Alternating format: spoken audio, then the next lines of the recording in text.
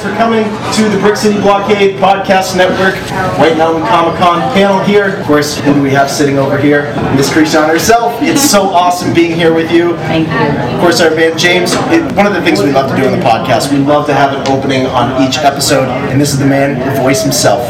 Hey guys. Lead it off for us, James. All right, guys. Thank you for joining us. We have Star Wars' own Barra Sophie Nalini Krishan joining us. We're very happy that she could be here. A little bit of a question and answer session at the first ever White Mountain Comic-Con. Hopefully there will be many more to follow in the years to come. So thank you guys very much for joining us. Absolutely. I'm Robin Vogt. I'm for the Brick City Blockade Star Wars podcast. And I'm Sean Michaud from the other half of the Brick City Blockade, and we have Brian Fontaine there. He's over there taking the pictures, sharing all the awesome Star Wars-ness, I guess if you can make that word, that's happening here at White Mountain Comic-Con. Now, first question I have to ask you.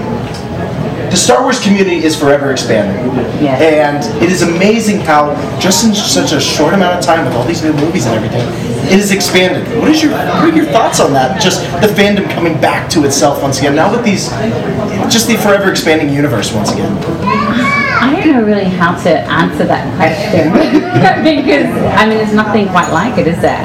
There's never been a film that spans decade after decade after decade that has generation after generation after generation of fans. So I think that the fact that this is such a legacy is quite a surprise, and I think that Disney has really hit the jackpot buying Star Wars, the franchise, and I think it's just really good to see that I'm actually part of something that is so humongous around the whole world, and the fact that it doesn't stop. I mean, every time something comes out, we get more fans, kids are more engrossed, something new always happens with Star Wars. So I think that it's just mind-blowing actually that people are still engaged. Like how many years, almost 40 years later. And maybe 40 more. Yeah, exactly. Oh boy. Right?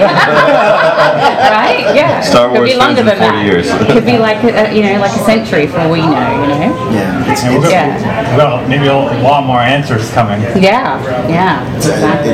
It's absolutely amazing just to see, fans here alone that are so engulfed in this universe and to become part of it once again. Yeah. It's just so awesome. Oh, yeah. What got you into becoming an actress alone? I know everybody has their own little story when it comes to becoming an actor and actress. Mine's kind of like a unique story. So my mother allowed me to watch horror films as a child.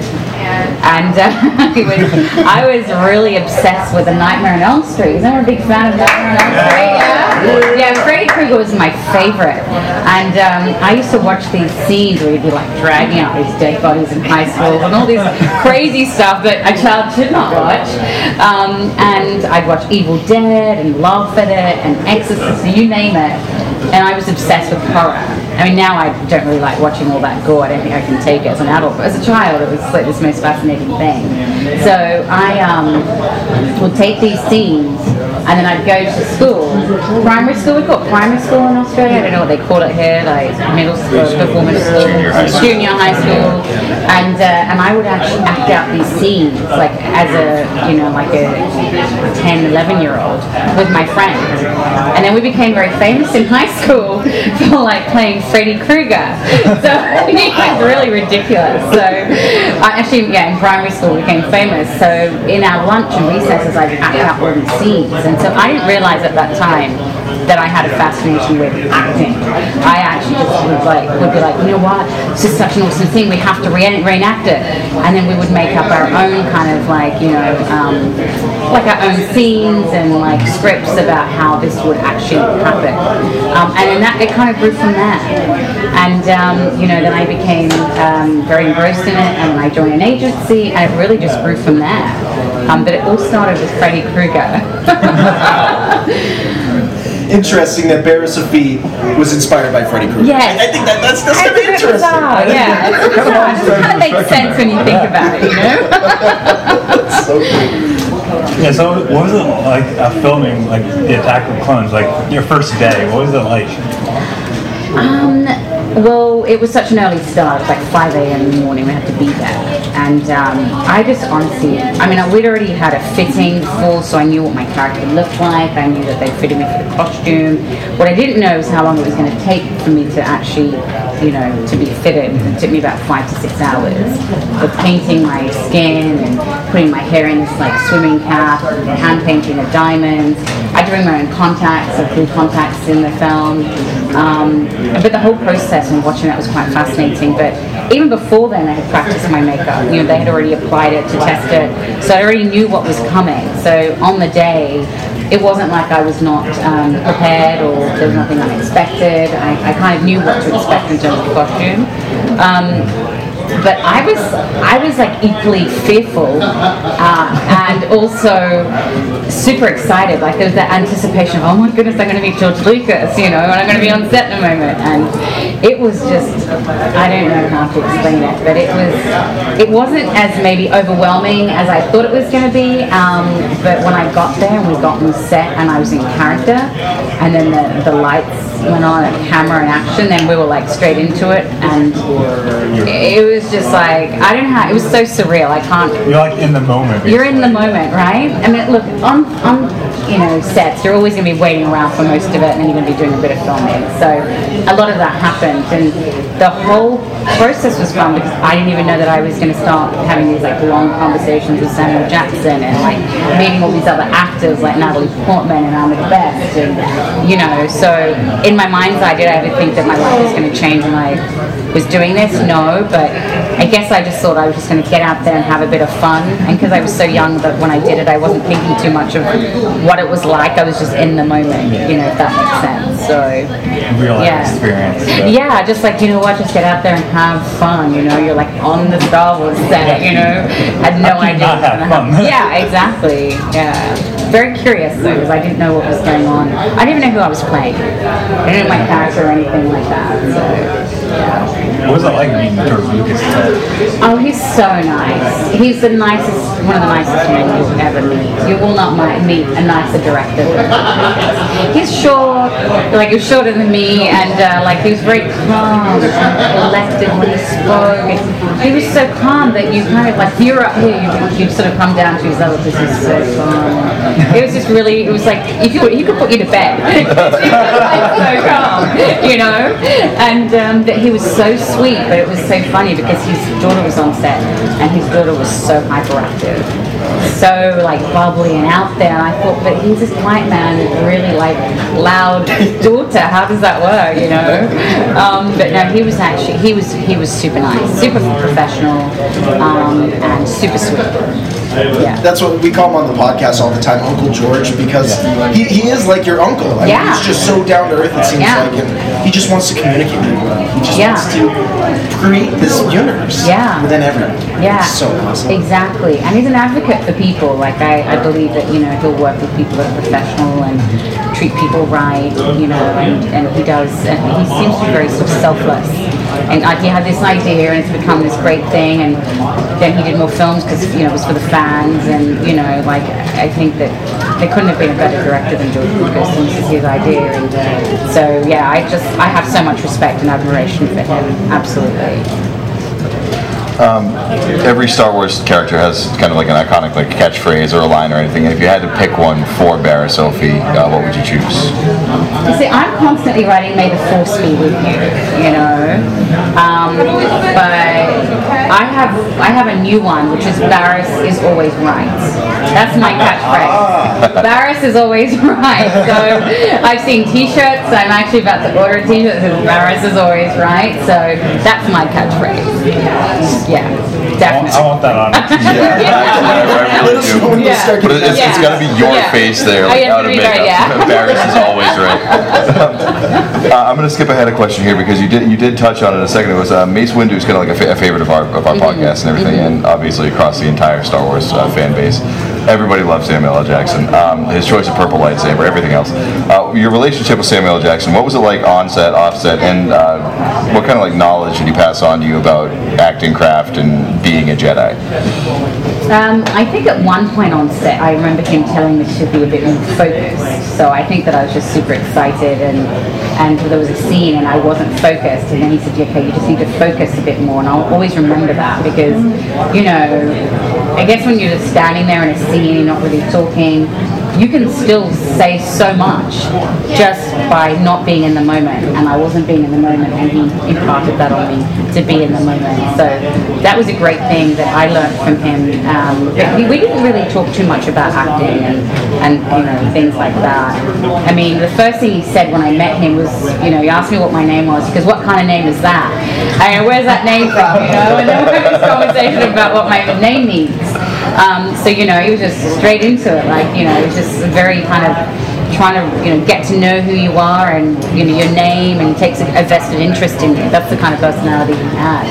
And I didn't expect two things happened. So I asked him to recite the scene from Pulp Fiction at the end, doesn't dig on swine, and I thought that, he won't remember. He remembered every single line.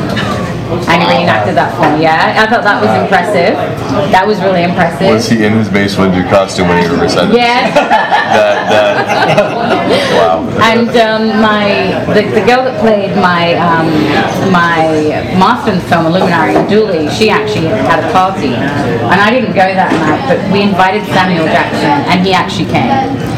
So the fact that he did that, I thought that was super mellow. Like the fact that he wasn't too big to just go to a party that he was invited to in Sydney.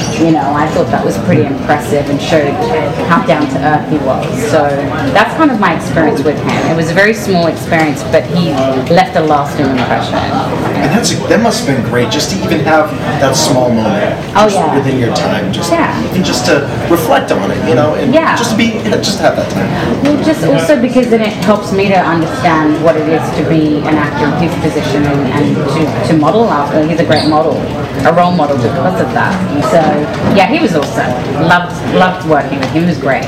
Yeah, he's a great. I mean, he's been part of many iconic films and everything. And again, like James said, he's one of our favorites on the podcast and everything. Now, let's say you were sitting down with George Lucas at Pinewood, and he came up to you and he said, "You know what? I think, in perspective, if you were to play another person in the Star Wars universe, who would that person be? And maybe I'll offer you a job as that person. Who would that person be?" Thinking hard. There was one person I was going to say, and I thought, I like my character though. I like the fact that she's a female Jedi. There isn't many of them, but I have to say Darth Vader. Great answer. I really love Darth Vader. I mean, when I watched him first on TV, I was so in awe of this person, and I didn't know anything about this person except for that he was behind this mask, and I just was dying to know what he looked like underneath. Who is this beast of a man? So but I would say definitely Darth Vader. I think you as Darth Vader would scare me more than James Earl Jones. Or even Hayden Christensen. Hayden Christensen isn't Darth Vader. He's a whiny schoolboy. Darth Vader? Still technically Darth Vader, though. Now, one of the other things is that outside of the Star Wars universe, you've worked on some Bollywood projects and some other things as well. And I was just going through IMDb and everything that you've been working on. There's some pretty cool projects in there that you've been doing. Just gonna give the Star Wars fans some perspective on what it's like to work on a Bollywood set, and just is it similar to Star Wars in any kind of way? So Bollywood is very different. Typically, the movies will go for about 3 hours, and there'll be an intermission in between because some people can't focus for that long on a film, believe it or not. It's always a musical, so there's always music and dancing and songs. Yeah. So that's kind of like the standard of a Bollywood film, and if you don't see that, it's very unusual. Yeah, very unusual. I don't know, it's not probably as organized as, like most sets that I've worked on, but the aspects, like when I did a film called Soldier, and there was dancing in that. And I've got to tell you, it's a lot of fun when you have to loosen up and dance as an actor, because it's very different from being an actor. You're super composed as an actor, whereas dancing is kind of like being really loose and free, you know, in a sense. So that experience was very interesting because I can't, you know, dance to save my life, and you know, luckily it was choreography. But yeah, that's kind of, you know, the way the Bollywood films are. You know, I've only been in a couple. They, you know, kind of add, you know, they kind of improvise a lot, you know, on set. You know, they might change things up on set very quickly at the spur of a moment. They might put you in a scene that you weren't meant to be in. You know, things like that kind of happen. But it's still awesome though. I don't think it's maybe as hyped up as, you know, as maybe some big Hollywood films. But, you know, I think the experience is still one and the same. Like, it's an awesome experience. Yeah, I'd love to do some more. Yeah, I mean, just the international experience, just going to that. Oh, yeah. It must just be, and I don't know specifically when it came to transitioning, was it more from Bollywood to Star Wars, or was it more Star Wars to Bollywood for you? I would say it was more, well, actually, I mean, being raised in Australia, a lot of what I did was really Aussiewood, I don't know what you want to call that, you know, like Australian It's a term now. Yeah, right? Yeah, exactly. We didn't coin that. Yeah, exactly. So I was used to doing films there, then I did some Bollywood films, then I did Star Wars. So there's no real transition, it was more from Australian films, Australian, you know, work, and then, you know, going into a Hollywood film. Because then things started to be filmed in Australia a lot more at the time that, you know, they were filming Star Wars there. So I don't think there was a transition. I think the transition, to be honest, was more Australian Hollywood to Bollywood because it's so different. Yeah. Yeah. What was it like when watching the Clone Wars animated series, the first one in 2004, for your character to become as a real life? Well, I actually I really did like how they had portrayed the character. She's very fierce, she's got healing powers, she's defiant, she's loyal. You see all of these things come out in the actual Clone Wars, and I like the fact that you build a character from that, which you didn't get to see in the films at all, you know? So it's kind of like super excited that you could actually see, oh, is that what she's like? Oh, that's her personality. So I was excited just for that, but then there was only really a few scenes that she was in. And then they kind of stopped for a bit, and then they kind of, you know, focused on her a lot more later on. But it was just nice to see that, you know, she had some part of the Star Wars universe, you know, and that she was important, per se. Yeah, she's a very important character. Oh, yeah, yeah. She's one of my favorite characters. Yeah. Especially you player, and so it's like really awesome. Thank you, thank you. Yeah, and that relationship with Luminar and everything. Oh, yeah. Just that development there is just, it's what Star Wars fans crave. That Jedi to master. Relationships. And especially with your character in the newer one with Ahsoka, and how that portrayed Barris's outcome in the end of this season. It's so different though, isn't it? So different to what happened at the beginning. It's so different from the film. I'm not even sure what they were thinking when they did that. But I know it upset a lot of fans. I had a lot of fans up there, I can't believe you did that. I'm like, I'm so sorry. Did you ever get told that Barriss Offee was going to end up turning against the Republic? And did it come as a shock to you? Did it anger you at all? It was actually a real shock because I was at a convention and someone came up to me and goes, did you hear? And I said no. And then he told me and I was in shock. I was like, what? And I was just like, no, I don't believe you. And so then I went and did my research. And one guy wrote a story, actually. He wrote this writer wrote a story about Barriss. And I could see the depth of emotion in this story about the fact that he felt betrayed, that my character betrayed the Order. And he wrote this story about it, like how he saw Barriss in the myths and how he betrayed her, and it really affected a lot of fans. I was so shocked at how much it affected fans. But I kind of did it under. Sorry, go on. No, sorry, no, you go ahead. I was just saying I think that they did the character a bit of injustice because I really don't believe that she was. I mean, she did it for a reason, right? But she, you know, I think they made her out to be this terrible Jedi, and we knew that she wasn't. You know, we knew there was always a reason behind what she did, and she always did what she thought was right, and for the right reasons. But it was portrayed so negatively, so opposite to what she was trying to what the outcome was that she wanted. You know? No, it was a shock to me, but to me it felt different. It was kind of cool just to see a different character develop so differently, and it was a shock. it's cool to get like shocked from a character that you Yeah. love. Like, oh, so this happens. Yeah, I think, to be honest, because of the fans of Barris, I think that they might have even changed the scripting for that shock character, that shock value. I think they do that all the time on TV shows. So I mean, they do think it they kind of poorly did on that. TV shows. Not as good as like your characters. But Yeah. I mean, I gotta say, it came out of nowhere, and it was very left field, and I honestly wasn't expecting it at all. But it is what it is now, you know. You have to live with that reality. Yeah, I've got to live out for the rest of my life. So. Consult you first.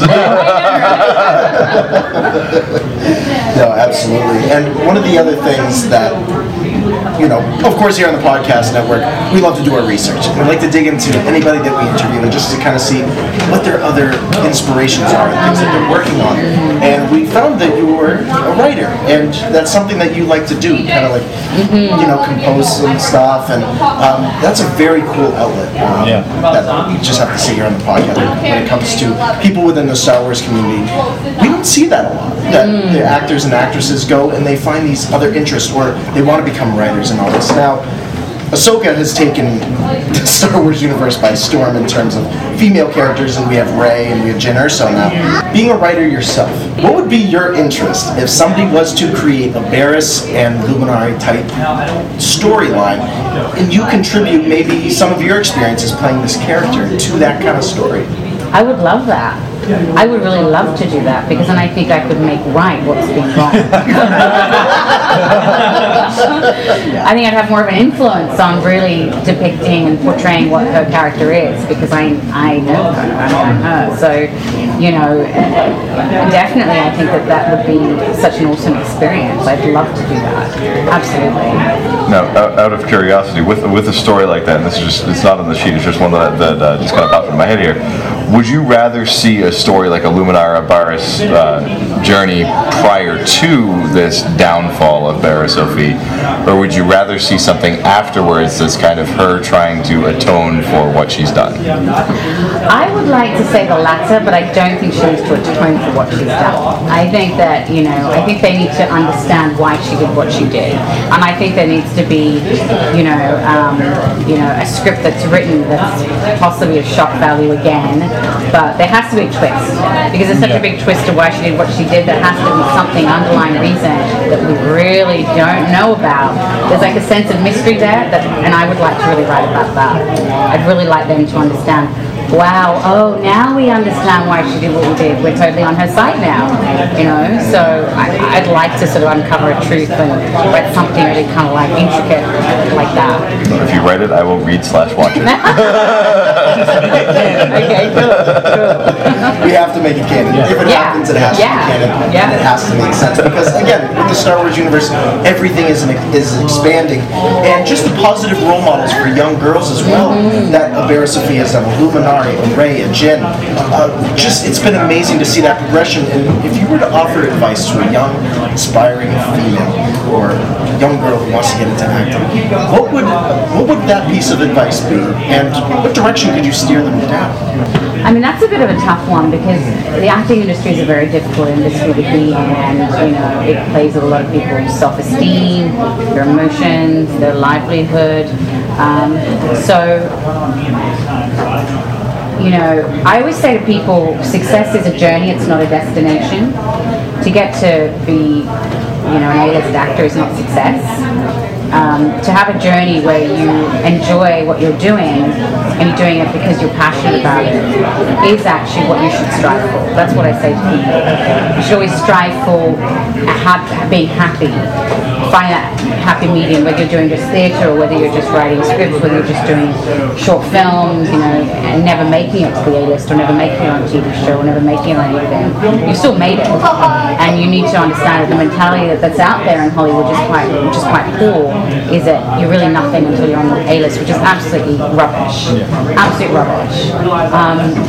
Some of the best actors I've ever seen never really get that famous, you know, but their acting's more good than you'll ever see from an A-list actor, you know. So I think that if you are a great actor, you need to strive to be great at your craft, and don't worry about anything else. don't worry if you don't make that film. Don't worry if you don't get that commercial. Just if you're just happy and you're able to skill yourself to a level that you're happy at, then what else can you ask for? What else can you ask for? And also to any actor out there, go and create your own work. Don't wait for the work to come to you. Go and create your own work. Whether that's find a writer and then go and film something, get your creative juices flowing. Because if you don't, then you're going to be an actor that just sits there and waits for the phone call that you've got an audition, then you'll be disappointed that you didn't get it, and then you'll go through the cycle of up and down, and it's really not worth it. I think there's like more originality to have, if you are a bit more involved in being creative and being more proactive. I don't know if anyone's seen the TV show OA recently. OA. I haven't. Yeah, I Netflix. still need to see that. Such a good show. OA, if you haven't seen it, go and see OA. So it's a Netflix original, and the girl that plays the lead in the film actually wrote the script. And when I read that, I was so blown away because I thought it was such a great show. It was the executive producer was Brad Pitt, as well as many other people, but she wrote this script, and it was so strange. It was such an unusual script, and it was such an unusual TV show. Some people would think it's rubbish, some people would think it's not. I was actually very taken by it. But who cares if it doesn't get the A-list? Who cares that it's only a Netflix original? Who cares if it doesn't get season 2? The point is that she wrote this script, she pitched it, and she got to make what she believed in. So that's a prime example of what I'd say to every actor. Go out there and make what you want to make happen, but don't just be an actor. Do more. Like, I'm trying to set up a production company because I want to make films. That's another aspect of being creative. So that's my advice. And also, always do something on a daily basis for your acting. Don't just sit back. Even if it's watching a TV show to see someone's acting, going for an acting class, going for an audition, speaking to your agent, just something on a daily basis to remind you of why you're doing this. That's what we call in the podcast a mic drop. Yeah, right? Exactly. Thank Once you. again, thank you so much. Thank you very much. Thank you so much. Thank you. Thank you so much. Thank you so much. Thank you guys for coming out to the panel. Make sure to check out the Brick City Blockade podcast over on iTunes. Subscribe to our network. And of course, check out everything Nalini is doing across. Thank you. Including that excellent shirt. Yes. Thank you guys. Also, speaking of excellent shirts, you're wearing one for the right Star Wars movie. Ah. Thank you so much. All right.